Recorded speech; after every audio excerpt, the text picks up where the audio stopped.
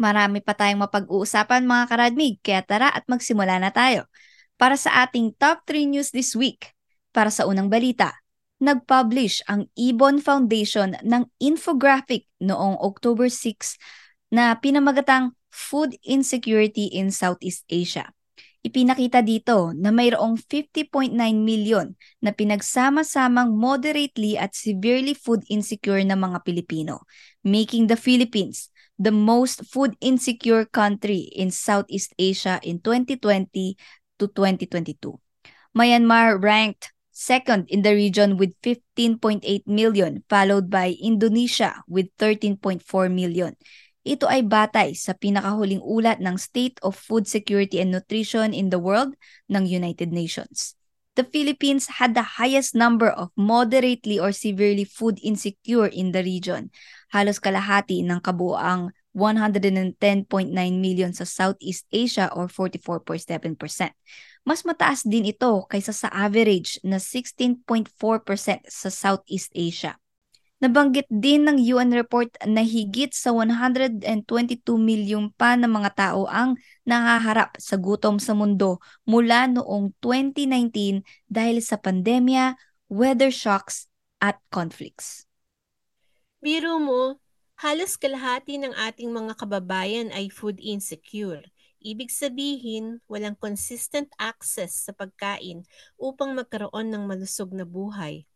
Ayon din sa Food and Agriculture Organization, who measured hunger in the Philippines o yung prevalence of undernutrition, nasa higit 5.9 million Filipinos ay undernourished. Ang kakulangan sa nutrisyon ay humahantong sa mga problema sa kalusugan gaya ng anemia, low birth weight ng mga sanggol at iba pa. Alam din natin na maraming mga bata ang pumapasok sa eskwelahan na walang laman ng tiyan. Apektado ang kanilang pag-aaral dahil sa gutom. Napaka-alarming talaga nitong sitwasyon sa food insecurity ng Pilipinas. Una, nararamdaman natin ang epekto ng El Niño ngayong taon sa pagbaba ng output ng agrikultura. Kitang-kita din natin ang kawalan ng mga food policies mula sa Department of Agriculture upang labanan ang pangdaigdigang pagtaas ng presyo ng pagkain.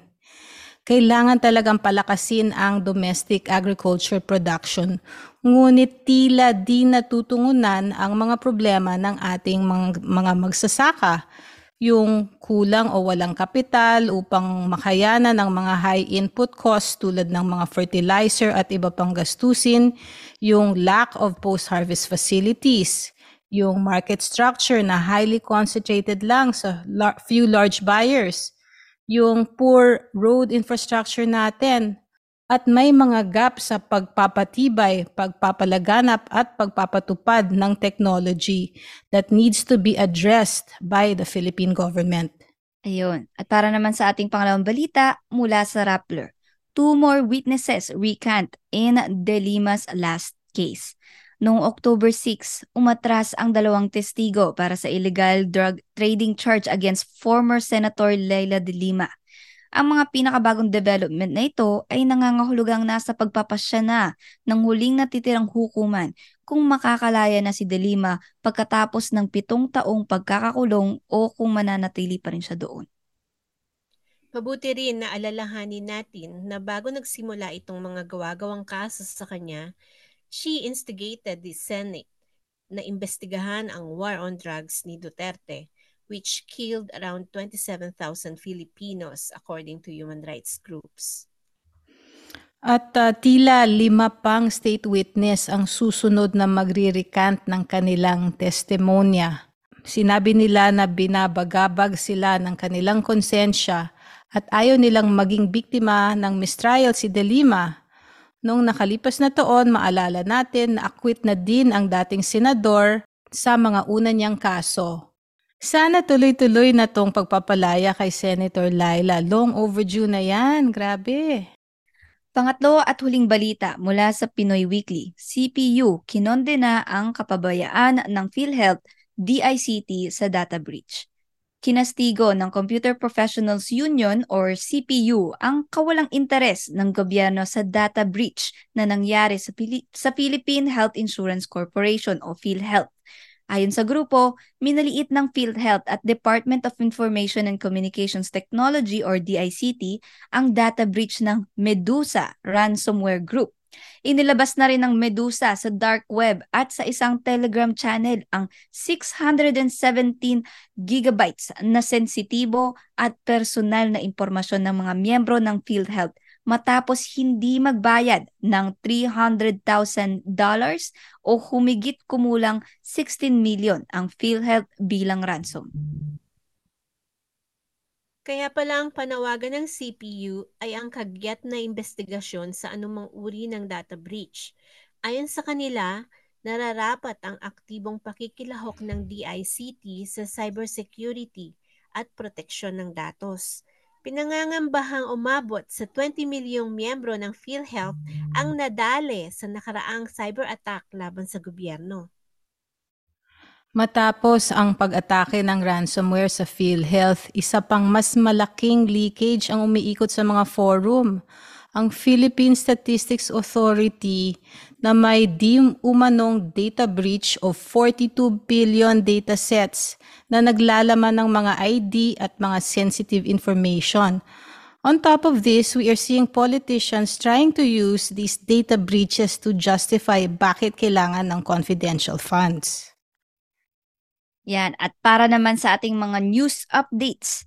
Una, ang inaasahang pagbubukas ng border ng Gaza with Egypt na maaring mangyari anumang oras sa lalong madaling panahon ay nag-udyok sa gobyerno ng Pilipinas na maghanda na sunduin ang dose-dose ng mga Pilipinong naglalayong tumakas mula sa digmaan sa pagitan ng Israel at Palestine. So far, at least 70 of the 135 Filipinos in Gaza requested for repatriation. Nakarating na sa Maynila noong Miyerkules naman ang 17 Pilipino mula sa Israel matapos humingi ng repatriation patay sa ekonomiyang dahilan. Pangalawa, matapos ang mga buwan ng pag-organisa ng mga manggagawa at komunidad kasabay ng opisyal na reklamo mula sa National Labor Relations Board or NLRB, nag-aalok ang Jollibee ng reinstatement sa siyam na manggagawa sa Jollibee na kanilang tinerminate illegally dahil sa pag-organisa para sa mataas na sahod at mas magandang kondisyon sa pagtatrabaho. At huling update, si John Ray o Ray Basi, 18 anyos, ay natagpo ang patay malapit sa isang tulay sa Navotas City noong Biyernes, October 6. Siya ang ikatlong binatilyo na pinatay sa Navotas sa loob ng 2 buwan mula ng pagpatay ng mga pulis kay Gerald Jemboy Baltazar noong Agosto dahil sa mali siyang napagkamalan noon. Hindi pa rin alam kung sino ang mga pumatay kay Basi ayon sa ulat ng pulisya. Patuloy po kayong nakikinig sa Radyo Migrante dito sa Toronto's Best Filipino Community Program, Vibe 105. Natunghayan po ninyo ang mga balita at ngayon naman magbalik tanaw tayo sa kasaysayan at kultura ng Pilipinas.